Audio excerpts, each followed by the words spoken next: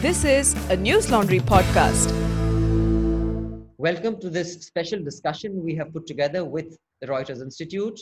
We'll start off with a report that Rasmus and his team have prepared that tell you about the digital news space in 40 countries around the world.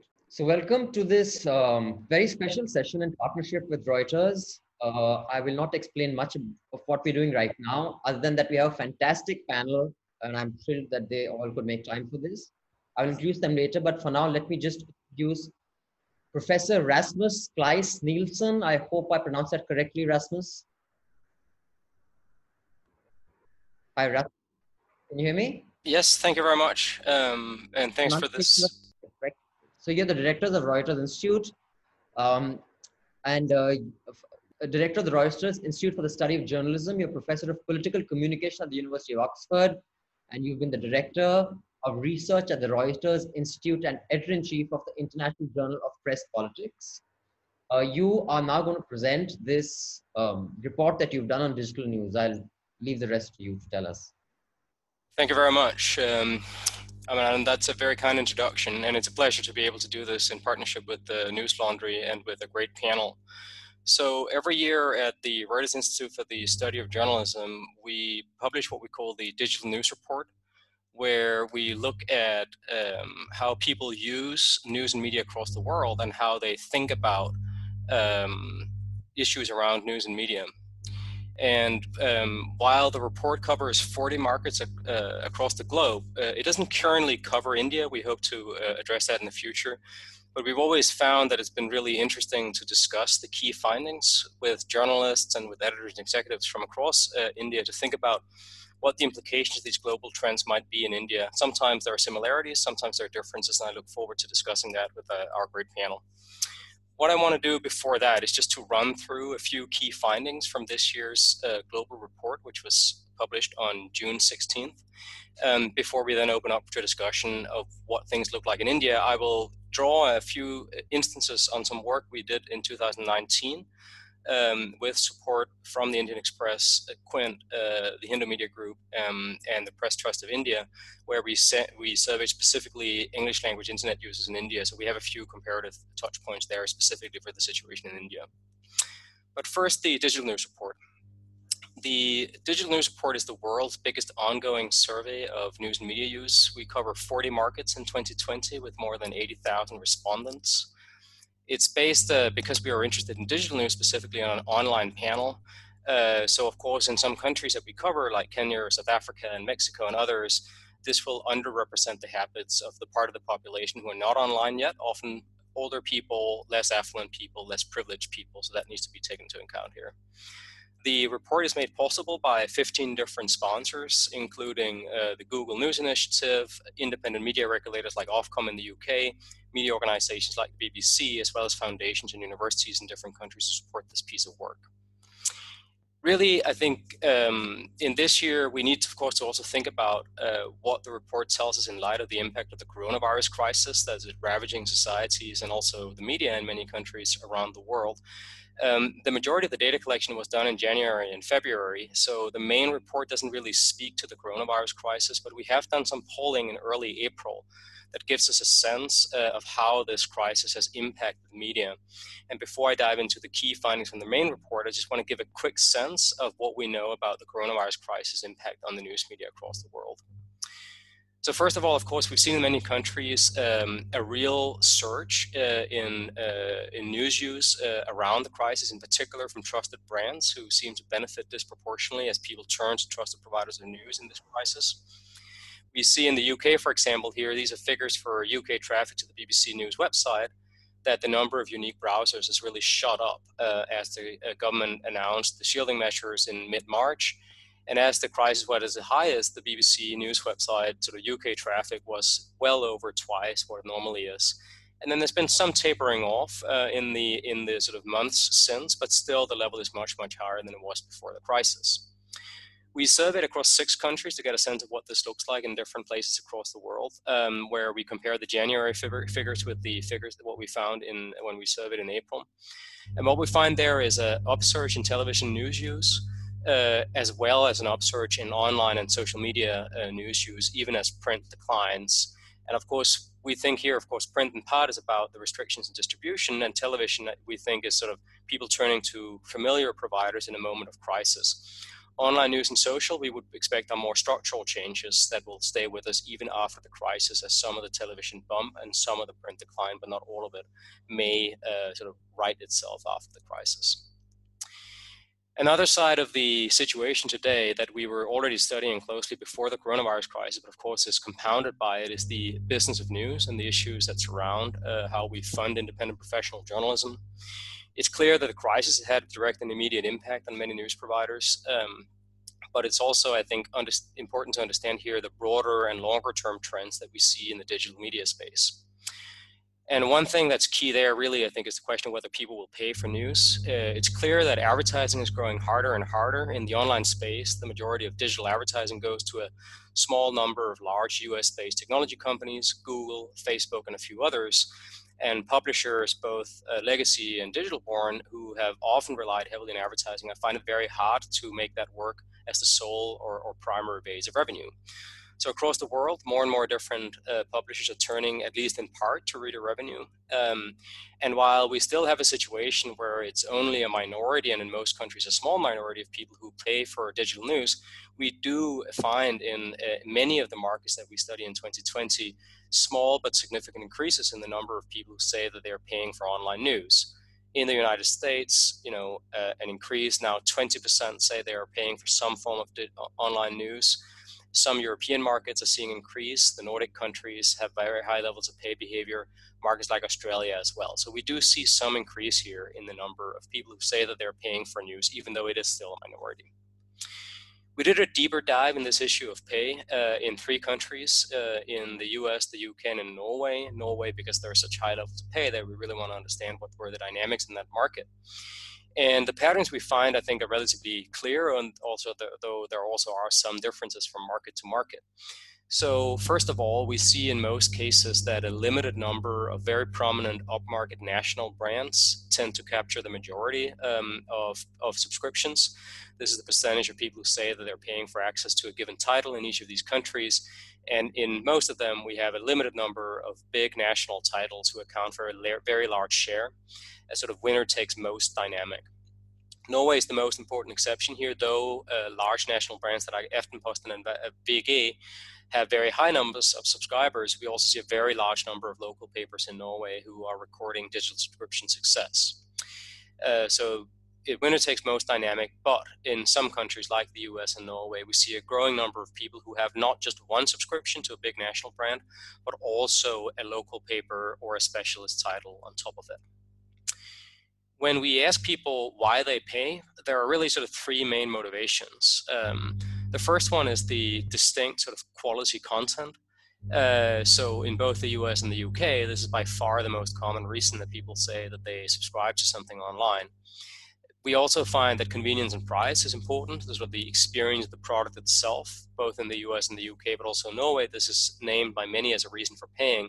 And sometimes, of course, this is in part a bundle, as in this case from a quote from the qualitative research in the US with a Washington Post subscriber who has this bundle with an Amazon Prime subscription. And then we also see a large number of people, particularly in the US with the political situation, who say that they are paying to support journalists because they believe in the mission of it. That there is sort of a normative, a principle reason that isn't solely about a commercial transaction where you pay for a product, but also that you believe in the principles behind a particular publication. These, I think, are broadly encouraging. These are things that journalists and news organizations want to lean into. We've also asked people who are not currently paying what might convince them to pay. Again, I think some of these are quite encouraging. More valuable content is named by many. We also find that some say an ad-free experience might be worth paying for, as ads can be intrusive and degrade the experience of using the product. Some people say that price is an issue. They want a cheaper or more flexible solution. Of course, there are many discussions of this in different parts of the industry. But I think we also need to be realistic that a large number of people, in particular in the UK and the US, say that nothing will make them pay for digital news. 50% in the UK, 40% in the US say that nothing will make them pay for online news. And the reason why, I think, is clearly captured in this quote from the qualitative research we've done, where a young woman in the UK say it's too expensive. and that she feels there's nothing that she can't get for free on Apple News. And I think we just need to recognize with the abundance of news that's provided free at the point of consumption, often aggregated or distributed on platforms, there's a very large number of people in many countries who are perfectly content with what they can access for free.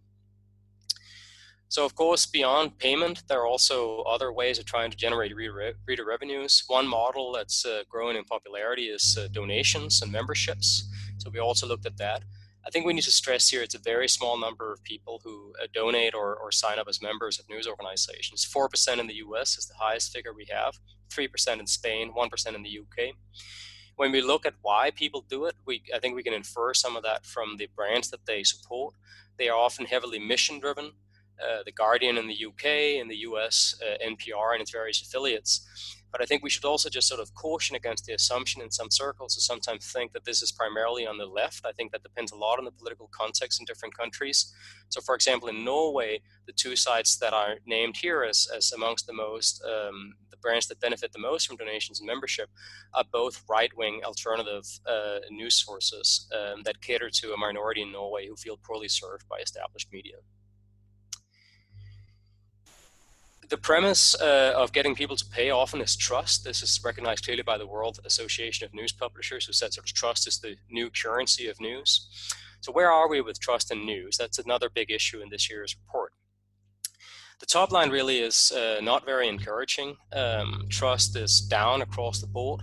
Most of the measures we have show an erosion. These are the averages across the 40 markets we cover in 2020. So trust in news overall is down. Trust in news I use is down. Trust in news and search and trust in news and social, both of them much lower at the global level, are also down, though not significantly. So we have less than half of our respondents saying that they trust the news that they use. And I think it's useful here to just sort of pause for a minute and look at what things looked like in India when we surveyed English language internet speakers in India in 2019 and just compare. The pattern in India is in some ways quite similar, but also interestingly different in some ways. So trust in news overall and trust in news I use, very similar in India, but trust in news and search and trust in news and social significantly higher, at least amongst our English language internet users, than what we saw in the global report this year. In many markets across the world, we see declines, often driven by polarized politics, by angry disputes over issues of sort of public policy or culture, and deep disagreements. This can be the Hong Kong extradition bill protests, it can be the Brexit discussions and general election in the UK and similar issues. And of course, this is a very difficult and challenging environment for journalists to navigate. Beyond the issue of trust, I think there is another side to where we are with our news and media environment today, which is the issue of misinformation. This is perhaps a dark background against which journalism can shine and which quality publishers and distinct publishers can stand out against all the different problems that people encounter online. This year, across the 40 markets that we study, more than half of our respondents say they're concerned about whether the news they come across online is false or true. And when we ask about what sources of potentially false and misleading information people are most concerned about, the pattern is very consistent across the world. People are most of all concerned about the behavior of politicians. This is the source of potentially false and misleading information that most people say that they're concerned about. It's also clear that there are some people who are concerned about activists and some people who are concerned about journalists, or indeed by ordinary people, sort of strangers that they come across on the internet. But the central focal point of concern here really is about domestic politicians who many people say are spreading false and misleading information. Now, of course, problems of misinformation are not only about the sources of misinformation, it's also about the platforms via which this misinformation is distributed. And here we find that concern is really centered on, sorry, I'm just going to skip this one in the interest of time, are centered on the big platforms. So 29% of our respondents say they see Facebook as a concerning platform for false and misleading information. A large number of people say they see messenger apps like WhatsApp owned by Facebook. There are concerns about search engines like Google, video sharing platforms like YouTube, and also some concern over Twitter, though, of course, because Twitter is used by many fewer, there is also much less concern. Here, there are some interesting differences from country to country. So if we look at what platform people are most worried about in different parts of the world, In the United States, Facebook is the center point of concern. But in South America, for example, in Brazil and in Chile, more people are concerned about WhatsApp than are concerned about Facebook. In South Africa, there are high levels of concern about both Facebook and WhatsApp. And then there are some interesting variations in Asia Pacific, where, for example, in South Korea, concern is focused on the Google-owned YouTube, and in Japan, concern is focused on Twitter. The platforms are nonetheless widely used despite this very high level of concern, despite the often low levels of trust in the news that people come across there. So looking at just the overall level of use, we find no clear sort of signs of any sort of declines, and in fact growth across the board as many of these platforms become more and more widely used by many, many people across the world. So big growth for WhatsApp, big growth for Instagram, some growth for Snapchat, and very, very high levels of stable use for Facebook and YouTube, for example. When we look at use for news specifically, so not just news in general, but news specifically, we've seen some decline over time for Facebook after the algorithm changes, and growth for most of the other platforms. YouTube in particular by now is very widely used. 21% say that they use it as a source of news. WhatsApp is now more widely used as a source of news globally than Twitter is, and there's been real growth for Instagram in particular among younger people. The figures I put on the side there are our 2019 figures for English language internet users in India, where of course this is a much, much more platform mediated environment as people primarily rely on mobile phones and often access news via platforms where both Facebook, WhatsApp, and YouTube are used by half or more of our respondents as a way of accessing news. When we look at not just whether people are using these platforms, but what's their main way of accessing news online, this is the pattern we find across the 40 markets that we cover in 2020. Less than a third say that going direct to a news site or a news app is their main way of accessing news online. And almost 3/4 rely on various forms of site door access, where they rely on social media, on search, or on aggregators of various sorts. Here, when we look at young people, the pattern is even more pronounced. Just 16% of people between 18 and 24 in our survey say they rely on direct access to news via news sites or apps, and a much larger proportion rely on site door access, in particular social media.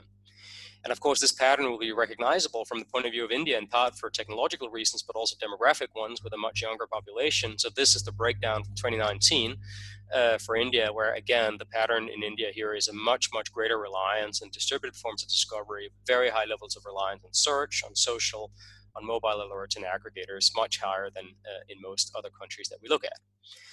This is a challenging environment for publishers, but I'm glad to say we also find some evidence of resurgence of editorial curation and new ways in which editors and journalists can demonstrate to people that they're creating real value that's distinct from what is offered by large aggregators and various platforms. So we find in particular that email newsletters, as sort of an old technology but used in new ways, is becoming more and more important. 16% of our respondents across 40 markets, 21% in the US, say that they get news via emails. And we see, of course, some major brands like the New York Times really investing now in building up a portfolio of newsletters with a clear identity, with a host, and a clear value-added proposition, whether that's to broaden the funnel at the top, to bring in more readers, or to create more value for loyal subscribers, to try to retain them for longer and make sure that they are really well served. Email newsletters is only one way in which this is done. We also see podcasts are being offered as sort of convenient audio briefing. Podcast consumption has been hit quite hard by lockdown in many countries as people don't commute, they don't listen to as much on-demand audio. But we've also seen the format has been used really well to create bespoke pop-up podcasts around an important issue like coronavirus. And the people who say they are using podcasts are really very happy with it. 50% say that podcasts are giving them a deeper understanding of issues and other types of media. So I think a clear opportunity here, at least for some publishers. So in recap, the coronavirus has increased demand for news, but the economics are more uncertain. Platforms are dominating the digital advertising market. The cyclical downturn is very hard. We see some progress with reader revenues, but it's hard. We see this uptick in subscription and donation, but it's unlikely to work for all. Ad-supported will continue to be really important. Reader revenue will not work for all brands. It isn't right for all audiences either. And publishers will have to continue to look for a wide variety of different business models to make this work. Trust in news continues to fall, with partisanship a key factor in many countries. And I think it's a central issue for publishers, both individually and collectively. How can we rebuild the public's trust in what we do, both because it's essential to our editorial mission, but also because it's going to be the cornerstone of our business going forward. One reason for that might be the sort of backdrop of misinformation, where most people blame politicians and social media, but it is the case that some people blame journalists and news organizations too for the misinformation problems that we see online. And finally, curated experiences and products like email newsletters and podcasts are increasingly important, in particular in terms of engaging younger audiences and creating additional value for the most loyal users. So with that was sort of a global overview of what we found this year, and I'm really looking forward to the discussion with the panelists. So thank you very much.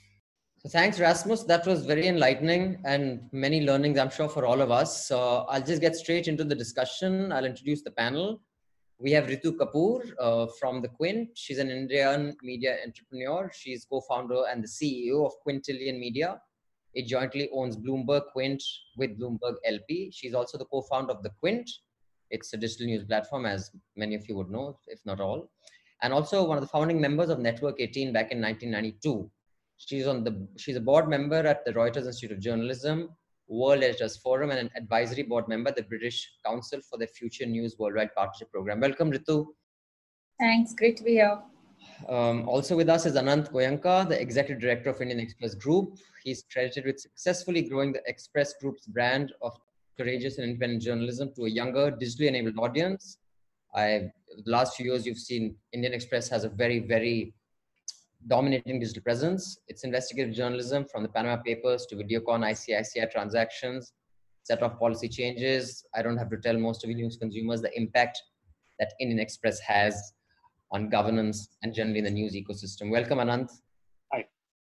And Avinash Pandey from ABP News Network is the Chief Executive Officer of ANN.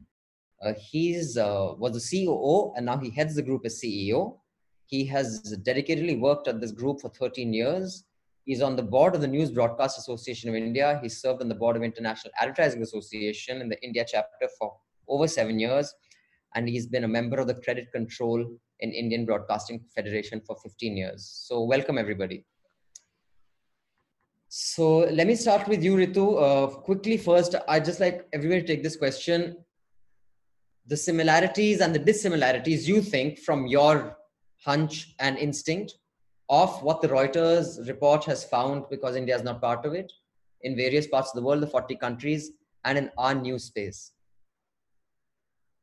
I think the one thing the two things that are clearly very, very similar proportionally is, one is the growth of Instagram and WhatsApp. I think a few years ago, if you'd done a similar survey, WhatsApp wouldn't have been that prominent outside of countries like Brazil and India. Now we are seeing that, but I find I have to spend a little more time on the report itself, but there seems to be a little more trust in WhatsApp outside of India. Within India, it is well perceived as one of the biggest platforms for the circulation of misinformation, disinformation, etc. The other is the growth in paid news. But again, I think in both the surveys that were done in India and the current study that has been done, it's been done online. So it has largely been done with people who are already engaged with content online. And you see a certain percentage of people wanting to now pay for news that they are willing to, that they feel they can trust. We're seeing the evidence of that in India now, in fact, and similarly during the COVID-19 initial surge of news, we saw subscriptions rise in India pretty much the same way as subscriptions rose across the world. But of course, the absolute numbers are very, very different. But again, it's slightly skewed because in both instances, the study has been done with people who are already very active online. And in India, that difference will become much larger because the number of people who do not have access to the internet, and therefore online use then becomes a challenge. And which is probably why the third thing that I think is similar is the growth in consumption of news from television. I think that was beginning to slump a bit in India, and I think that's now with coronavirus and the lockdown, I think that's beginning to look up. And of course, the overarching similarity is the falling trust in news. And that's the big question everywhere. That's the world over. So Avinash, on television, let me come straight to you. Clearly, huge, bump in the numbers, but not necessarily leading to a bump in revenue, I'm guessing, because of the economic situation. From your point of view, what did you find that is similar and dissimilar in the Indian market, this report? So, as Rasmus showed it, that more and more people in India are still coming from social and search. During the COVID time and during the lockdown time particularly, more and more online consumption started happening. The traffic was coming both from the search engine as well as from your own site directly. And what we were surprised at, that the credible brands like ours has a very high volume of direct searches and direct entry. In television, while our viewership went up by 300%, our YouTube number also went up by 300%. So there was a similar trend existing between television and on digital. Because there is no consumption happening in the market as such, the level of advertising was obviously down, because advertising happens not only for reach but for the consumption. What we also saw is that lots of news items which was related with what are the line of treatments available, what different doctors said, those VODs were viewed many times. That means curiosity and a thirst for knowledge of a particular area from the credible source, because WhatsApp, everybody was becoming a PhD in COVID through WhatsApp as to what to do, what not to do.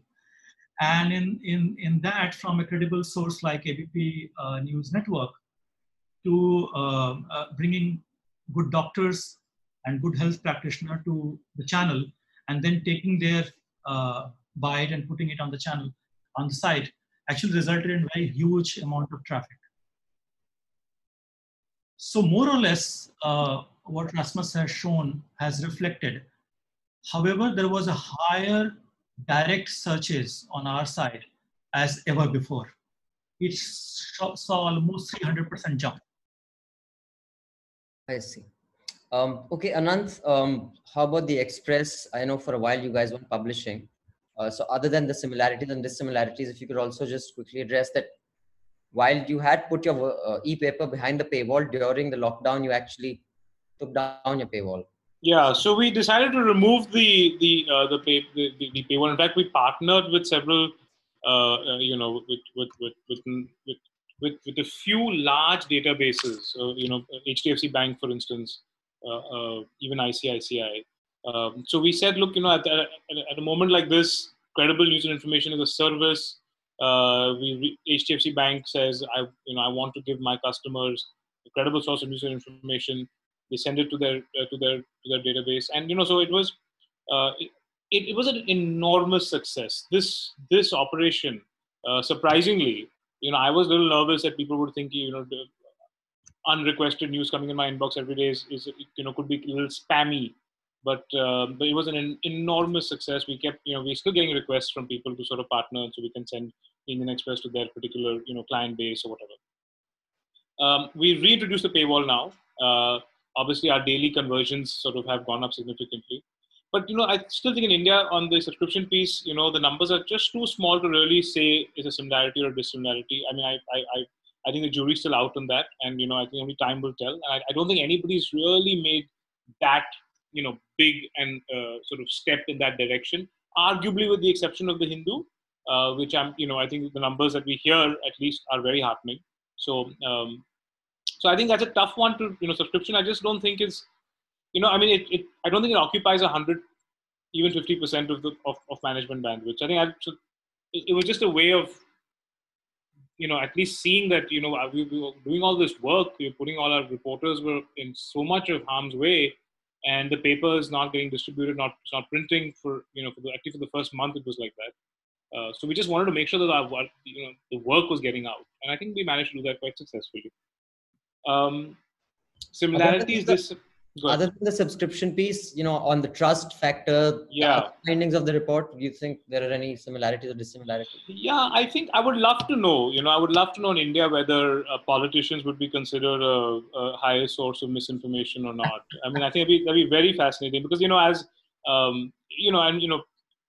this concept of fake news is a word that actually interestingly came around now, by politicians really. But as my chief editor always says, right? Like I think the beautiful line, he says that the biggest fake news of the century was when Colin Powell stood up at the United Nations and said that their weapons of mass destruction were found in Iraq. I mean so fake news is, the stronger the government, the more the fake news you'll see, and this has been happening forever, right? So,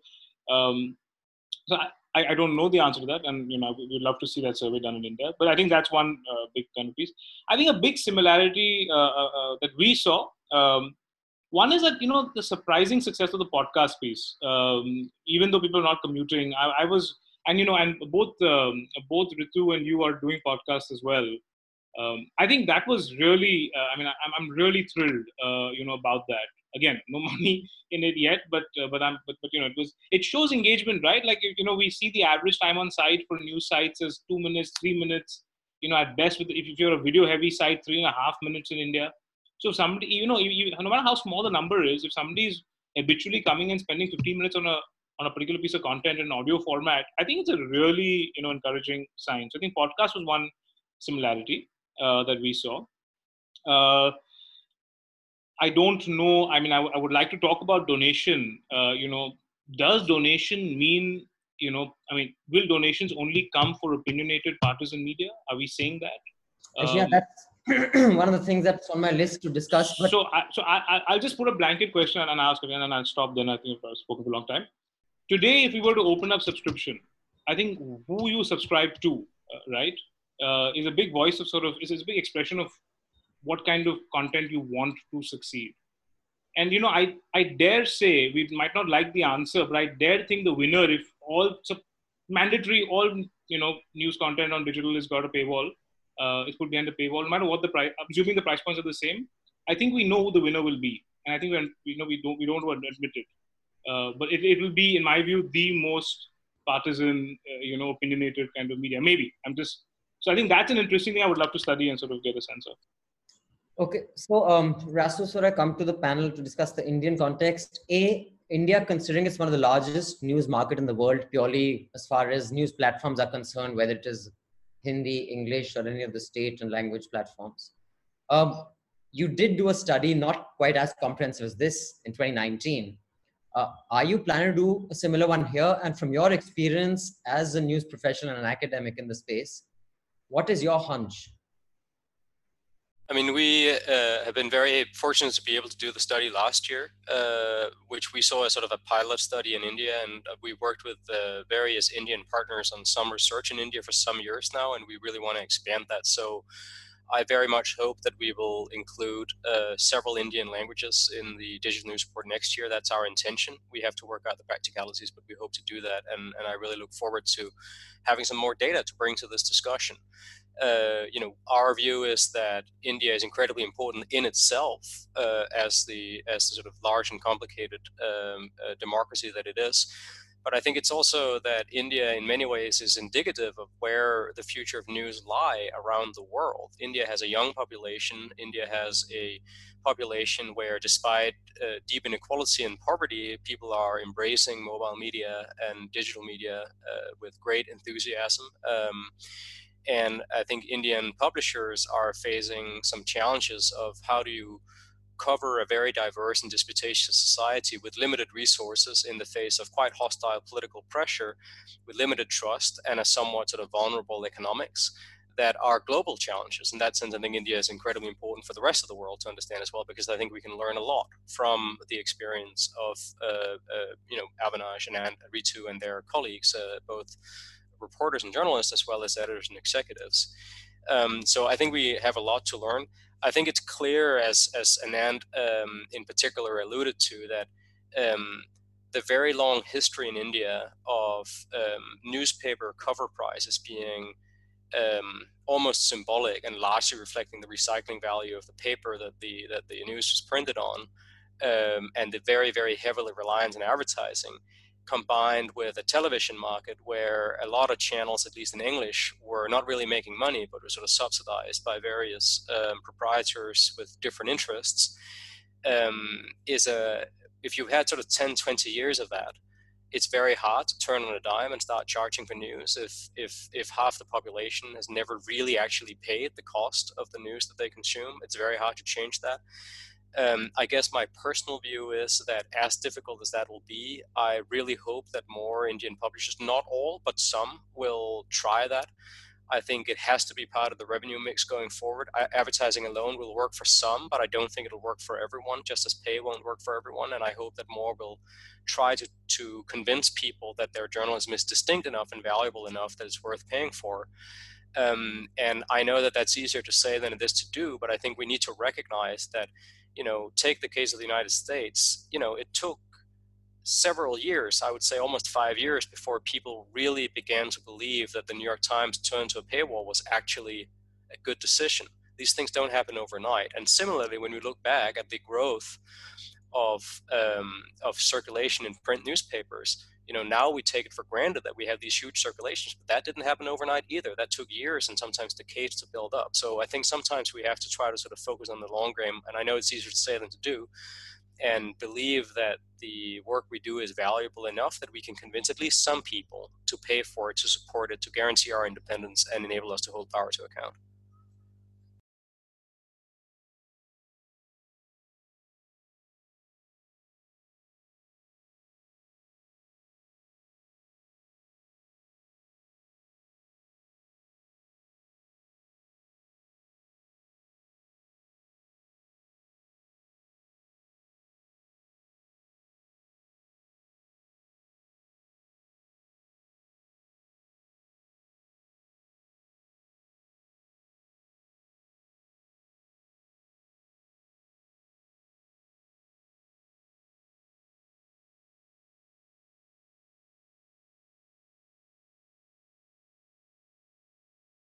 Okay, so I can tell you what I think, and you're right that the news broadcasting industry in India does not think in that direction. My personal belief is that nothing should be free. Because if anything is free, it's never valued ever again. Now, considering the ecosystem of the cable distribution in India, news channels does not have an incentive to put a paywall on that on television. Even those channels which are so-called pay, they are 5 rupees. 2 rupees, 1 rupee, right? 5 paisa, like that, this is priced. It's a notional pricing. What we want to do now, and so my digital team is against it, I can tell you. But we produced about 40 documentaries in last 9 years. Okay? These are timeless documentaries. Each documentary having 9 to 10 episodes. The one right now we are making on the COVID impact.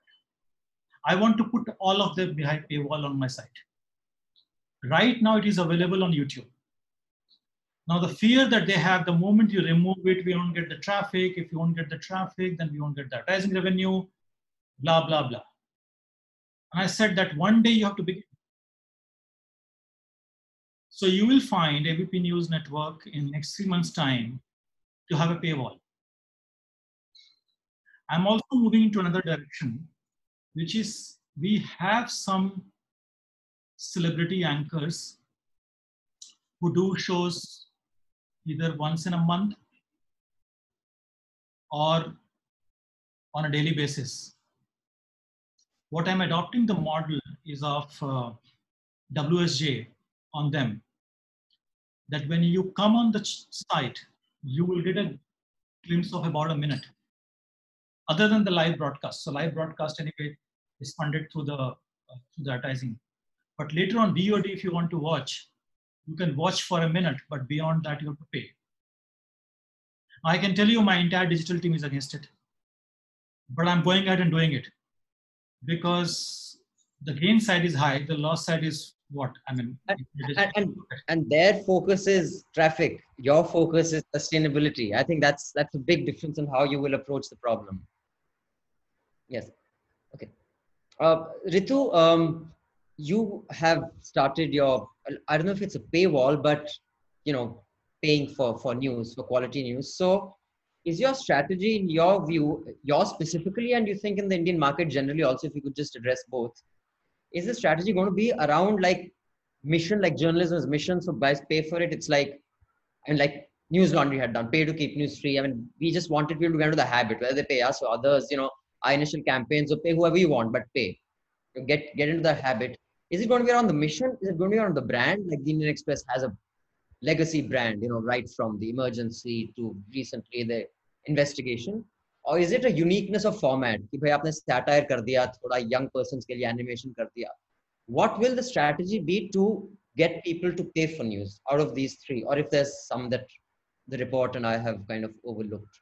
In Quint's case and generally, what do you think works? I think for the Quint, it's very clearly going to be, we hope to plan to at some point turn pay. We right now have a membership model. We're definitely, our focus is definitely about supporting the mission of journalism, which is why if all our amplification is of, at any given time, is of the big stories that we are getting, which nobody else is doing.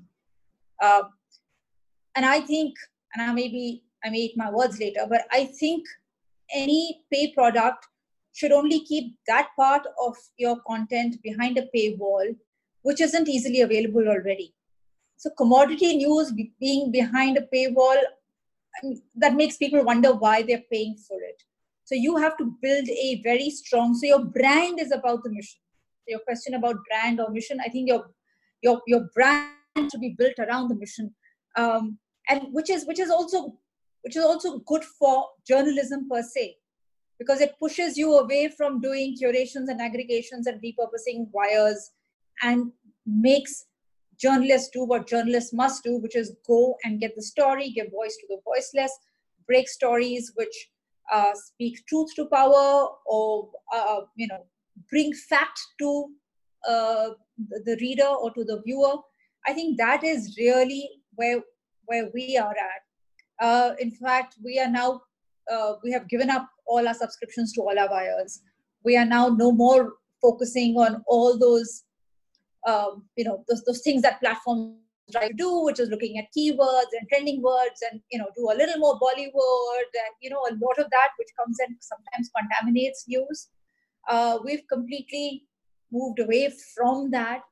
When did the change happen? I mean, you're saying, you had wire agencies, and the traffic and just doing news that everyone was doing was a part of your bouquet. Yeah, we were also doing that while we were still focusing on doing original and enterprise news, but we were also doing that. We had ANI and PTI and INS, and we had all of that. And actually, ever since we've moved away, we've actually seen a significant growth in direct traffic. We have seen a significant growth in search traffic, which we were struggling with, because a lot of we're pretty large given our size. We're pretty large on social media. We're pretty large on YouTube. We're rubbing shoulders with some of the biggest legacy players on Facebook, for instance, which is a good thing and not a good thing as well, right? So this is where, and so that's our model for going behind a paywall. When we do right now, that's our communication. That and the other vertical the two other smaller entities that we are beginning to enlarge is of fact check, which we think is great even in terms of building trust, because it's an interactive process where we ask readers to send in stories that they may have come across on the dark web, which we may not have access to as journalists, and then we do the fact check on that and the citizen journalism bit, because I think citizen journalism is now here, whether it is critical moments from CAA protests in India, whether it's George Floyd's neck being pinned down for 9 minutes. Increasingly, the moment is being captured by citizen journalism. Then it is for journalists to step in and do the follow-up, to do the investigations, to do the analysis, to do the opinion, and to do the questioning. So those are the other two. So original journalism, fact check, and citizen journalism, sort of participating with, partnering with the reader in the process of journalism. That's really what we're working at. And of course, for Bloomberg Quint, it's pretty clear. It's a very strong corporate and business site. It's got a hard paywall, and we've seen a incredible upsurge in subscriptions even during the time. I mean, we know that we've had to downsize because of the no license. We've had to cut down the operation. We've had to scale down, and during this process of scaling down, which was a pretty dark moment for us as a company, we've actually seen a crazy surge in subscriptions.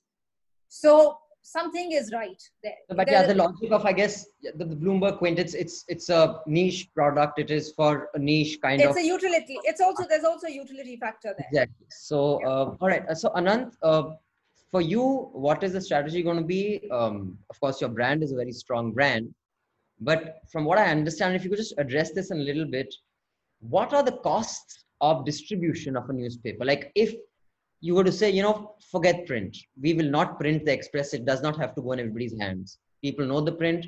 I think in the digital space, in Express and NDTV are higher than most of the other legacy news players, whether it's your app consumption or digital consumption. Would that be something that you would consider, or is that too radical? And what is your strategy around? Is it the mission? Is it the brand? Or is it the uniqueness of your formats or your product? Yeah, no, look, I think let's just park the print piece aside for a second, because I believe I'll address that first. I think I really, really, bottom of my heart, believe that print is here to stay. I mean, I keep saying this, and I know people, but every indicator shows. I mean, the kind of demand for the newspaper in Bombay was the most severe lockdown. Everybody's like, when's the paper coming? The moment the vendor could get there, in fact, I actually think if the distribution comes back to where it should be fast enough, you'll actually see it. I will not be surprised if print readership ends up growing next year. Because suddenly I feel the newspaper has been rediscovered. I think one of the similarities that we spoke about was, the idea of credible news and information. I mean, people, wanting that domain expertise now in the news that they consume. I think that's one thing we've seen. I think print stands for that. So I think print, the issue with print distribution is, can we keep increasing that cover price? So we're not selling at that, as Rasmus said, we're not selling at that just about the price of the recycle value. Can it be a 15 rupee daily paper? Can every newspaper in India be selling at 15 rupees rather than 5 or 6? I think that's the battle that we have to fight, and if we win that battle, there will be a sustainable growing print readership battle. And I think that's one thing the industry has to tackle. On the digital subscription, I really believe that they're two different users. Even if the same print reader wants to be an Indian Express digital subscriber, he's being a subscriber on digital, not for the newspaper, but for all the stuff that goes on the digital side. So the videos, the podcasts, the real-time news updates from the credible source and the trusted source of news and information. So I think... Are your podcasts behind a paywall? No. Our podcasts are very well distributed, actually. It's all across. But I'm saying, that's what people are going to want to sort of engage, and being part of that larger community, saying that you are an Express subscriber, that you're supporting independent journalism, you're supporting journalism which has a history of standing for independence, a history of empowering you. I mean, these things sound like platitudes, but I do believe there's a value, and we haven't even begun to see how much that is before we explore beyond. The mission of journalists and what the mission is one piece. I think the other piece also, what is this doing for me? And I think what we kind of want to get into is that, that the idea of without any baggage or any bias, we're going to explain stuff to tell you why you should know this, why this matters to you. Because, I feel people want to, impress at a job interview, no matter how young they are. They kind of, people want new ideas. They want to learn. I think it's a misconception to think that, you have to dumb down to have volume. The problem is that we don't, and, hand on our hearts, we don't have the experience in investing in the production of the content as much as we do in creating the content, in terms of in reporting that content. I think that is one big cultural shift that I think the Quint has done a very good job with. The amount of effort that goes into the same story that we would do. So I think, I think this happened with magazines and print earlier, right? Like the magazines was so much more analysis once a week, but then so much more analysis, looked so much more attractive. It just invited you to read. I think that big change has to happen on the digital side. That's one. The second piece, from our perspective, we believe that as Indian Express, left think we're right, the right think we're left. So let's embrace the respect we have as an independent, objective, credible news brand, and let's explain things. Let's explain Bihar elections. Let's explain, like we did, just today, whether it's coronavirus or whether it's why the Oscars are reinventing their format. So explain things, you need to have a certain sense of authority. I think we have that. I think that's what a big bet of ours will be going forward. Okay, Avinash, I want to come again to the revenue piece, because there's enough journalistic navel gazing that happens all the time anyway.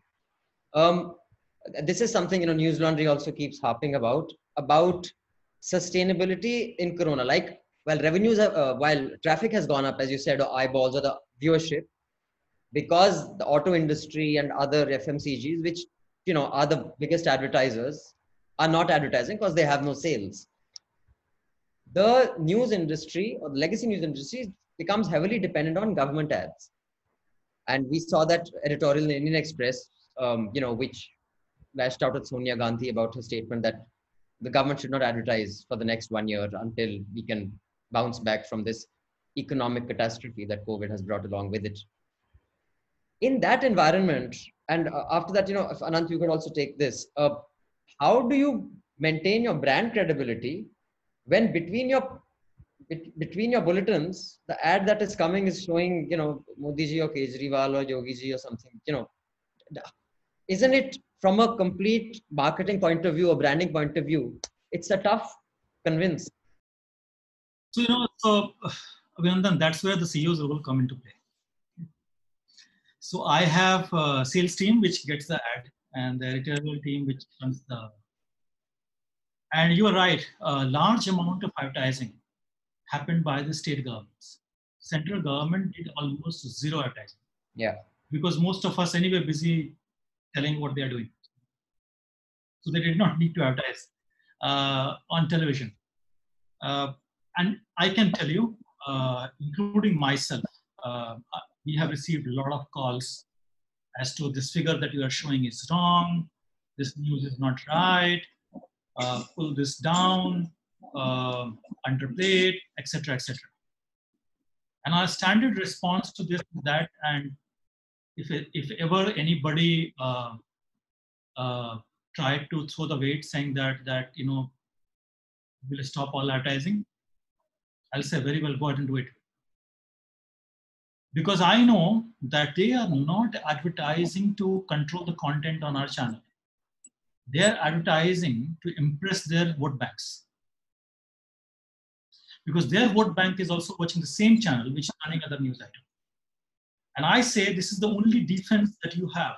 If there is an adverse news about your policy that we have run, the only defense that you have is the same space that I provide you to say something through advertising. And so far, we have not come under that pressure. But about the branding the product from a viewer's point of view. Right. I mean, you think it would be easy to convince them? The optics. Sorry?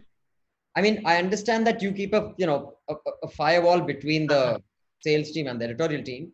But I'm saying when you're building a brand, right, from a customer facing point of view, does it impact the product's optics? Not necessarily. If you look at it, I don't look at it that way in my business at all. And, I have been a student of history. And during the British Empire time, Indian freedom movement, the Governor General of India thought that the poor Indians actually does not know what is right for them. But when we studied subaltern history, we know that the songs that the farmers were singing had a rebellion against the British Empire. So people are intelligent enough to know what is right or what is wrong. When you are dependent on government advertising and then you are diverting your content to praise the government, then people will know. And there are media outlets who do this day in, day out. And there are those who don't. And that's why when this COVID crisis happened, the largest amount of online viewing happened on top 2 channels. There was one ABP network and there was one of my competition. And data is out in public. BARC itself measured that and reported to AC Nielsen on a weekly basis. Week after week, for about 10 weeks now, it's on the top of the chart. Because the medium which are trustworthy, and both of us, both these TV channels, have very heavy government advertising. Okay. So the people don't look at it like that way if you carry government advertising. Anand, would you all? Yeah, no. I think I think he answered it very well, and I think he's right. I think I think readers understand the difference between an ad and content. And if we're going to be so purist to say that there should only be editorial content in the newspaper or in any sort of package, it's tough to take that argument beyond. You have to take it beyond government also. So then there shouldn't be no ad. Why should Maruti or any corporate advertise? You have to report on them as well. And they are today. In fact, corporates are governments of their own. Some of these guys are so big now. So I think independent journalism and advertising have to live together. And especially for governments. I think especially for government, a news product is a great place to advertise because it is by definition a very engaged citizen who's consuming this, as opposed to putting an ad on a Kapil Sharma show. The rest are getting it through WhatsApp anyway. WhatsApp anyways. So. No, I think, and it's interesting how much WhatsApp is trying to prevent the distribution of news. The broadcasting of news in India especially, and we can ask Rasmus about this because I think that's one big thing that we've been trying to do is trying to push news on WhatsApp from an organized. If I can have a subscription service on WhatsApp, I think that'll be huge. But WhatsApp is not very forthcoming about making that happen.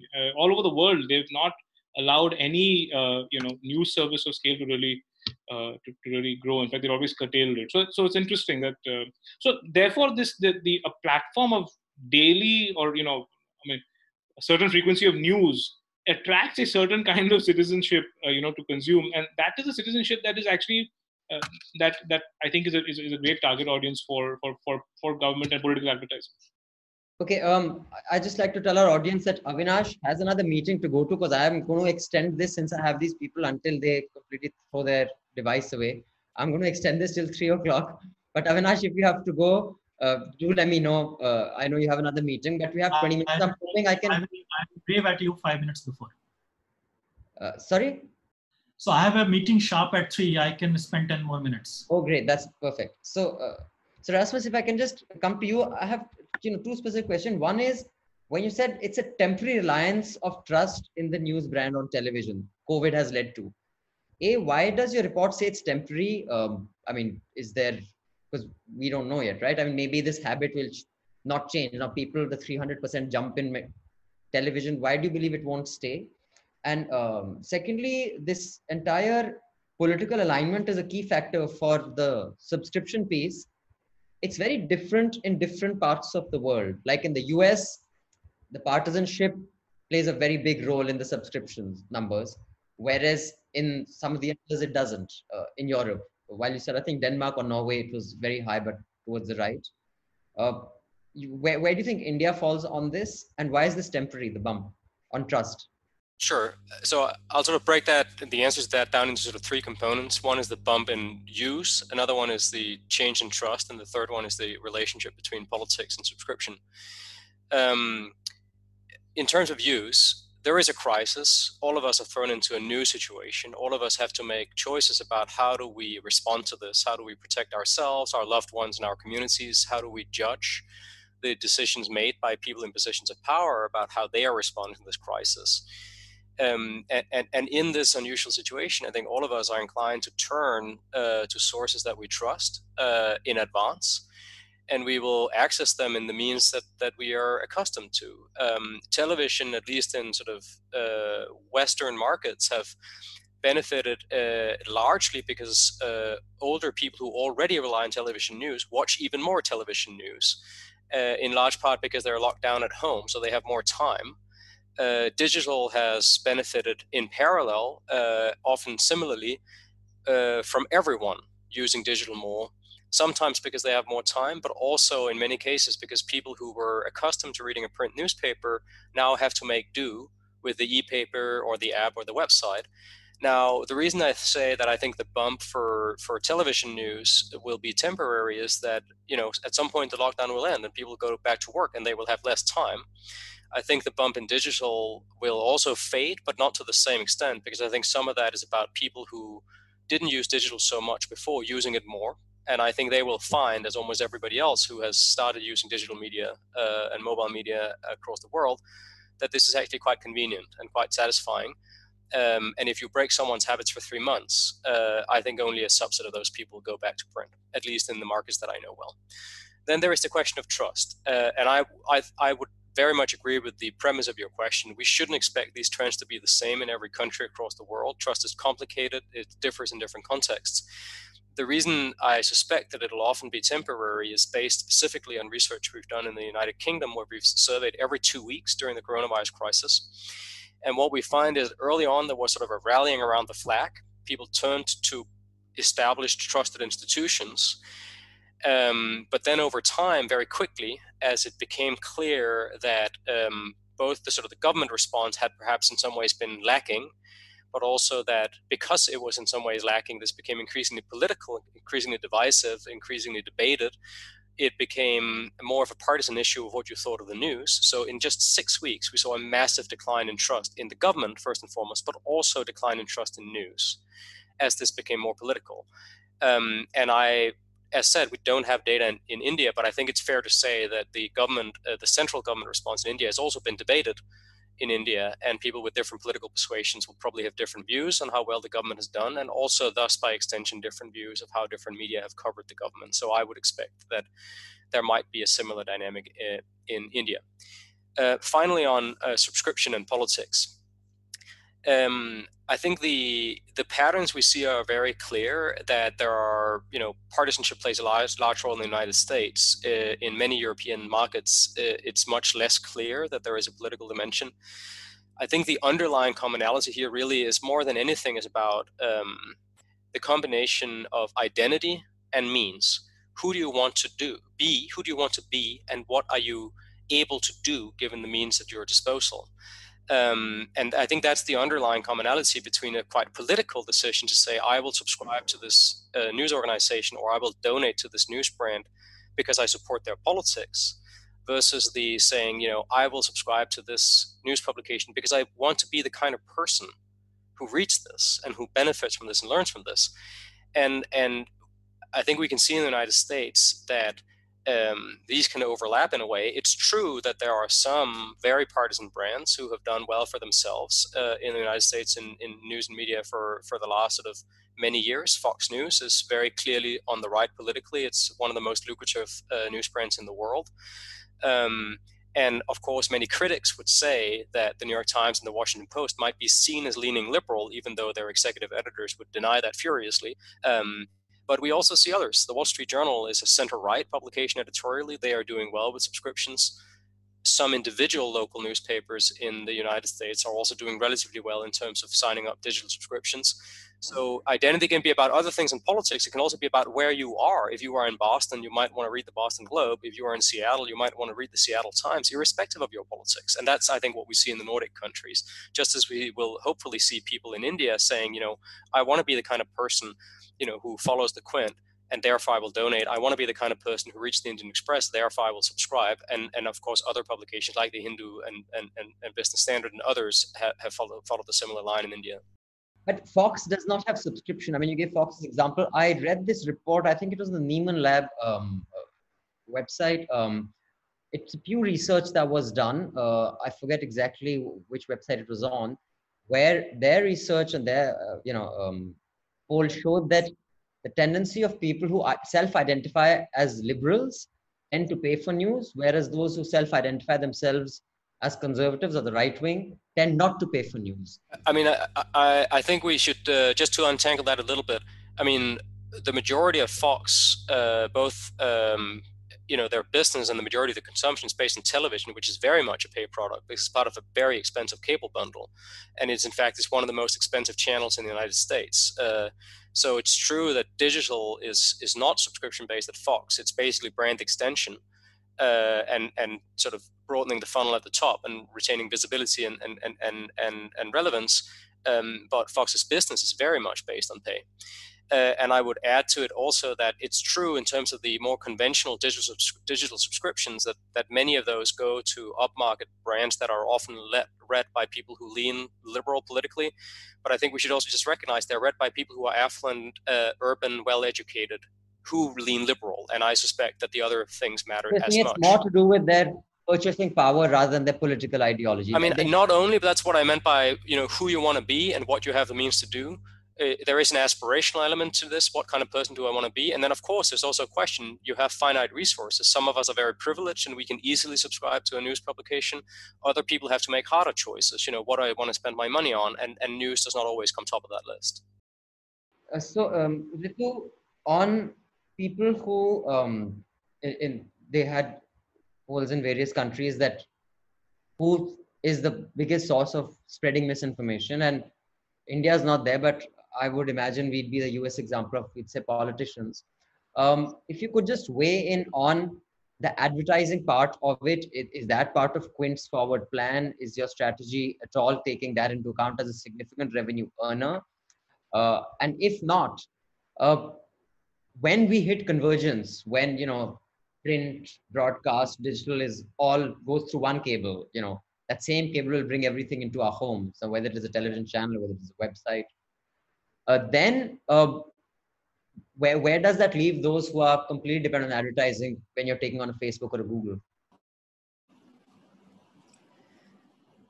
I don't think dependence on advertising is going to vanish anytime soon. But I think what is beginning to happen, and I heard that in what Avinash said, and we are seeing a bit of that in what we are trying to do at the Quint, which is, I think, lessening your dependence on the platforms for your distribution. I think if you can build direct traffic to your site or give people a reason to come directly to your site, and part of that is about being behind a paywall as well, as we have been seeing even at closer home for us at the Bloomberg Quint. I don't think advertising is vanishing anytime soon. Whether you go for government advertising or not, I think is a call that individual publishers take. But I think what has become more dangerous is paid content. And in fact, a lot of the TV channels that are Fox equivalents, etc., are really, they're propaganda channels, right? So how they are being funded or what their business models are, they come and mess up with other independent journalists because, the sales team. The market. Yeah, because the sales team is an apolitical sales team, right? And they are all going out. And so because you started your question to me with misinformation and politicians being seen as a source of misinformation, I think in India you'd find that a very divided response. I think there are those who believe in the government, who have been made to believe that the government is the savior, especially right now in the current COVID crisis.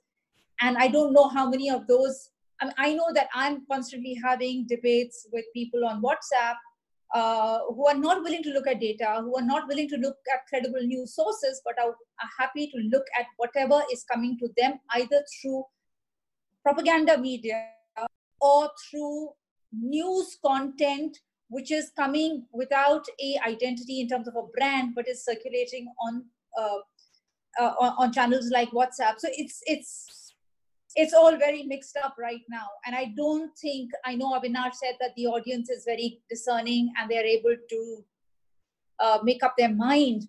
But that is not, from where I stand, that is not what I'm seeing right now. I think there's a lot of confusion about what is news content and what is being paraded or masquerading as news content. So that's one aspect of it. I don't think the subscription model. We know that philanthropy in India is few and far between. We know that subscription is small. I don't know how many regional news sites can depend on subscriptions. And the scalability of it. I think it's one sustainable. I think it'll be. I think it has to be a mix. I think it has to be a mix in the revenue source. But I don't think, I think it's a critical mix in the revenue source, and hopefully as more and more subscription growth happens, your reliance on ad revenue comes down. But I don't think you can look away entirely unless you keep your costs so minimal. Now, if you're a Quint, for instance, where for us ground reporting is critical. Now, ground reporting is very expensive. So for us to say that we'll really cost cut so much down to, having 10 reporters who are largely sitting in the office, and therefore because we can't spend on them going out, then I don't know, then your mission is lost. Right. So, okay. I mean, what I think what ends up happening, and I think it's been written about before, you end up with lots of niches. Somebody like, however you define your niche, so somebody who's covering, a region, somebody who's covering a topic area of interest, somebody who's covering who's got a political leaning, all niches, and you'll end up, that idea of a center of market, balanced, packaged news product, and I don't know whether Rasmus has a view on this, but that idea of a center of market packaged news product is, that's not that traditional supermarket of news, information, and content which everybody has something for. Can that survive the digital subscription space is still a question. I believe, and controversially I'm saying this, but because the NYT and the Washington Post have both become more partisan since their focus on subscription. Just hold that thought. I know Avinash has to. I want his answer this quickly, and then I'll come back to you, Avinash.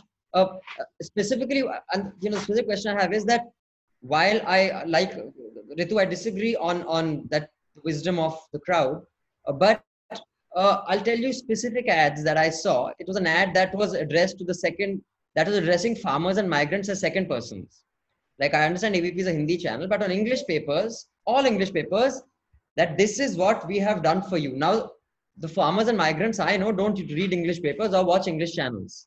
So I refuse to believe that ad was done in order to inform its electorate. It was a delivery mechanism for revenue to those platforms. An English ad for Indian farmers and migrants is not any private limited company that, the media buying was done with that logic would be fired.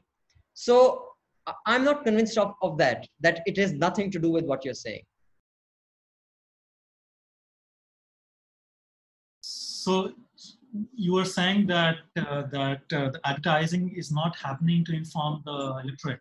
Not necessarily all the time. Lots of ads are demonstrably in a language and in a format that their target audience is not consuming.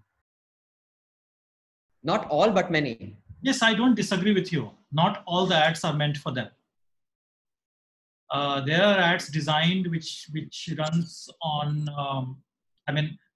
I remember once the biggest advertising on chikungunya was happening on the sports network.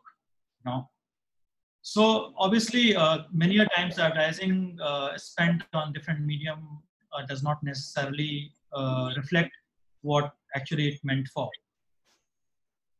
But largely, the ads which we are getting right now are about the healthcare facilities, precautions, and what you should do in terms of if somebody in the family gets sick. So on home quarantine and all that, etc. These are the ads that we are getting, and there is not much difference that I have seen in past 6-8 weeks as far as the vernacular and the Hindi news channels are concerned. In English, yes, it is surprising to me that those ads are appearing in the English newspapers. But this is how the government looks at the newspaper business. I mean, they think that's their moral responsibility to also give ads to the newspaper to survive. So it's, in a way, it's a contribution or donation as to what was mentioned before. But yes, the reason the large amount of government advertising is a very big source of revenue right now. To a network like ours, it is close to about 10%, which is huge. All right. Also think that print and television is very difficult to identify who consumed the ads. Unlike digital, Right. where you can Targeted, think yeah, so- much more efficient. broadcast background. I don't think that was ever a deliverable in broadcast. I'm sure likewise for print, on who was the ad targeted at and who consumed it and to what extent.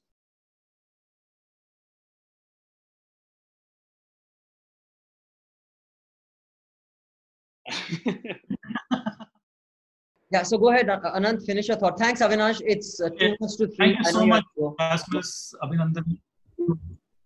Thank you Yeah. so much. Yeah, go ahead, Anand. You were saying, well, you were kind of talking about the subscription thing, but what you were saying is that an organization, such as yours, the scale of the idea, that scale of of covering the things that need to be covered, and that we with the most sophisticated data analytics is going to be a negative ROI in terms of content, right? Like that one fire at a random playground. If I'm now the analytics are so sophisticated in newsrooms that you can exactly tell each byline, in fact each team of of journalistic resources that have gone into each story and what kind of revenue that has earned from the user. That it kind of it I think it forces this idea of niches, and digital subscriptions kind of create that concept. And I think that's a little bit dangerous. And I think therefore, as you were saying, that digital subscription can't be, I think, the answer for all news. It's got to be one especially in India. It's got to be one component. And also, I do believe in India, this left wing, right wing is not as sort of extreme as it is in America. So I think that also confuses the nicheification. And this whole, the winner takes all or the winner takes most dynamic. Most, as Rasmus has said, yeah. The report that he pointed out, you think that will be a good thing for news or a bad thing? Because, I think news is a unique market where usual market, wisdom is that more competition improves the quality of product. Yeah. In the news market, we've seen, and, I've seen since I joined Newstrack in 95, more competition has reduced the quality of news. I can confidently say, and even the programs that Ritu used to produce, even some of them that weren't news related, that were more travel related, the quality of programming of Living on the Edge or Newstrack was way better than any news programming we have now. Yeah. So since it's a unique market, and like we've seen recently, IBM, Amazon, well, not Amazon, but IBM has, and I think Microsoft has told the US government that we will not let you use our face recognition technology. They're backing up from that. So these organizations are so big and strong that they can say, we don't need you. Yeah. So in a sense, you could say that's good because now they can stand up to the government. So would a winner takes most logic in news and 20 years down the line, if that there were just 5 pillars standing, HT, Express, Hindu, TOI in the English space, and me and Ritu were gone. But would that be a good thing for news or would that be a bad thing? I want to know. Then I'll come to Ritu. I do think that the people who will survive with the audience money, not just in terms of consumption, but actually people who are paying money to say, if I think there'll be enough players for it to be a healthy environment. Is my hope and my dream. And I think that we have substituted sort of quality for scale. I don't think it's only happened in the news environment. I think it's happened with all forms of media. Look at entertainment. Not too long ago, you had 300 channels, not one you could watch. So I think that has happened. And I think, it's like a cycle. And I think that somebody will come and reinvent with high quality content, with integrity of content and production, which will then attract the consumer. It'll be a discerning consumer, then that will grow. So I have no option but to be optimistic.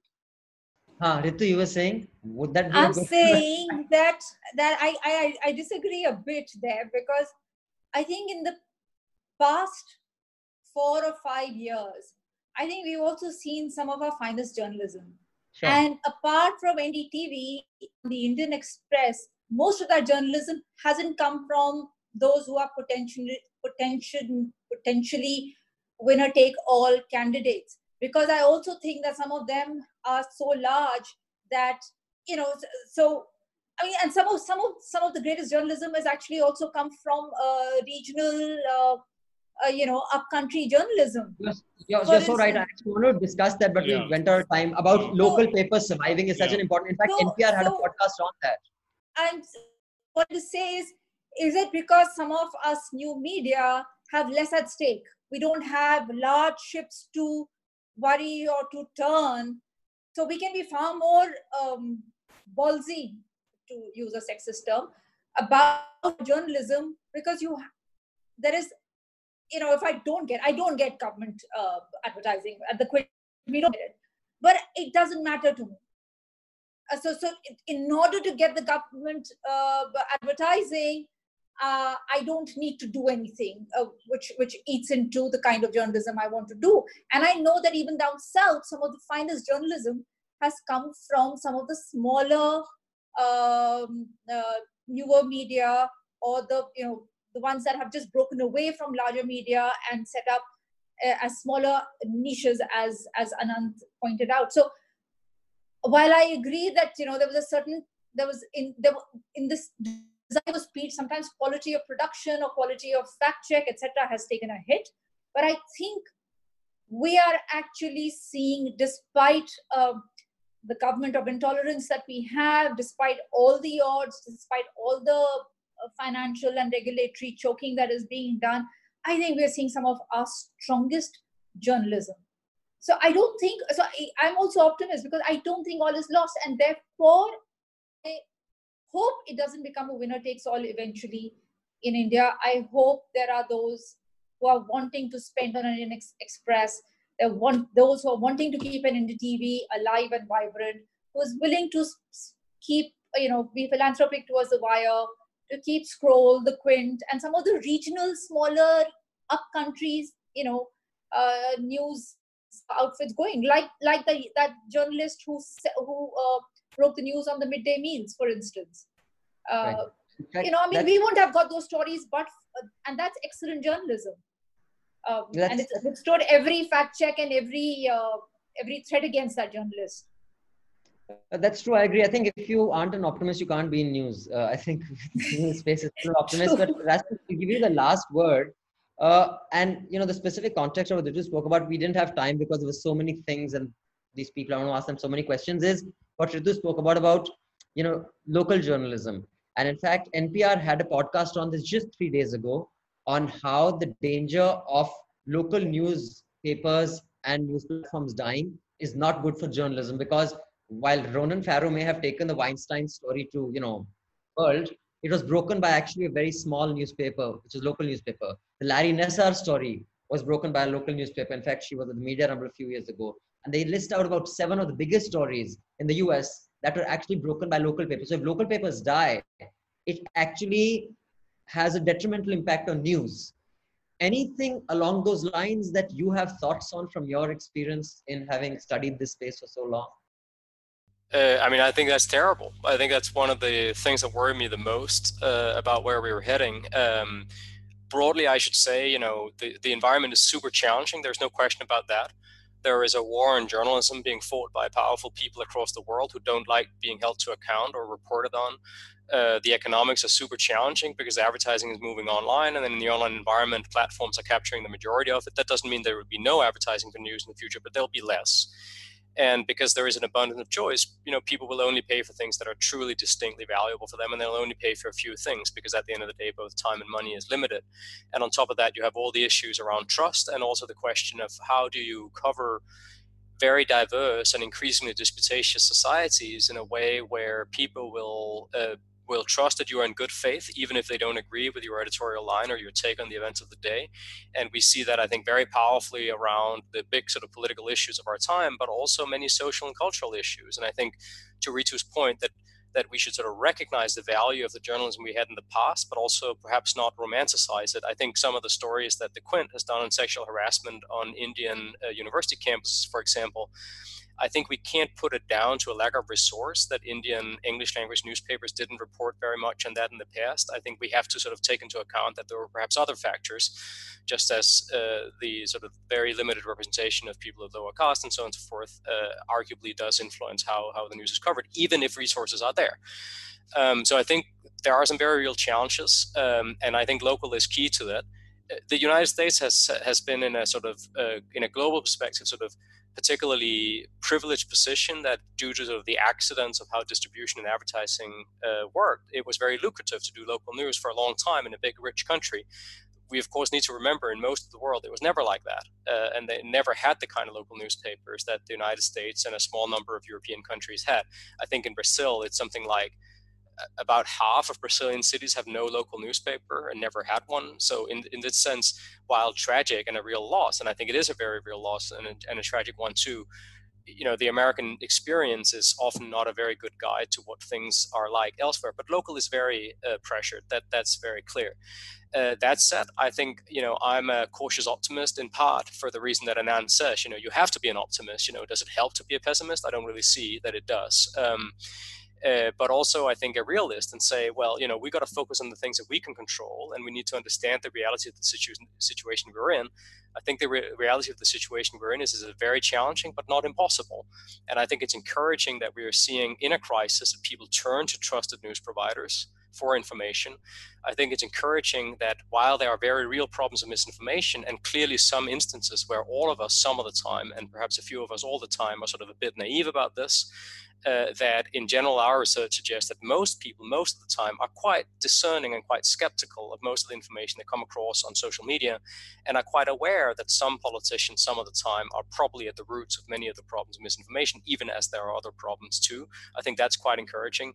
And I think it's quite encouraging that even in a world of near infinite choice of freely available content, including news, that a growing minority of people are saying, you know what, it's worth paying for proper news. I agree. And that even in situations where some people won't pay, that they're still turning to free advertising supported news providers because they believe that what they do is different from just stuff, and because they would rather have reported news from news organizations than just the opinion of some random person on the internet, or, you know, the self-interested narratives of politicians who would like to sort of get re-elected and escape accountability. I think that's encouraging. Thanks, Rasmus. That report is really, really enlightening. I hope you do one for India. I have already sent this one to my colleagues. I said, okay, now let's plan a strategy around these findings. I think we will need a series to really dissect your report and extract maximum value of it. One discussion is never going to be enough. So I'll talk to you about that. I don't know if that'll be possible. Thanks, Anant, for the wonderful journal that Indian Express does. As I said before, while other brands can set the standards on scale, you guys have already set the standards on the quality of journalism. And Ritu, your coverage of the Delhi riots is, man, sorry, Anant, it's outdone you as well. Sure. I don't know whether you've seen those stories, but I've been following it. Actually, I must say, I really enjoyed the stuff in Hindi, the videos in Hindi on the Delhi riots. I thought that was, the Delhi riots were also on the migration. The follow-ups that we are doing on the FIRs, exactly, the report, charges, ground reports. how the chronology doesn't stand. Outstanding. So thanks, guys. And to our audience, I hope you enjoyed that. I thoroughly enjoyed that. I could have gone on for another hour, but... thanks for moderating. This has been great. And thanks to the whole News Laundry team for partnering on this event. It's been great. Thanks, guys. So thanks for watching. Those of you who have this, for me, a very enlightening discussion. I hope there are many takeaways we can take both as professionals in the news space and those who are just general news consumers. And I will wind up by saying what we've been saying in News Laundry for so long: when the public pays, the public is served. So do support independent news, no matter where you are or what kind of news you like. Because even if it doesn't become the only revenue source, the news consumer has to become an important revenue source for news to really survive, to do what it does, which is talk truth to power and serve the public interest. Until the next time, see you. All the News Laundry podcasts are available on Stitcher, iTunes, and any other podcast platform. Please subscribe to News Laundry. Help us keep news independent. To catch all our podcasts on news, pop culture, current affairs and sport, visit newslaundry.com. Follow us on Facebook, Twitter and Instagram and subscribe to our YouTube channel.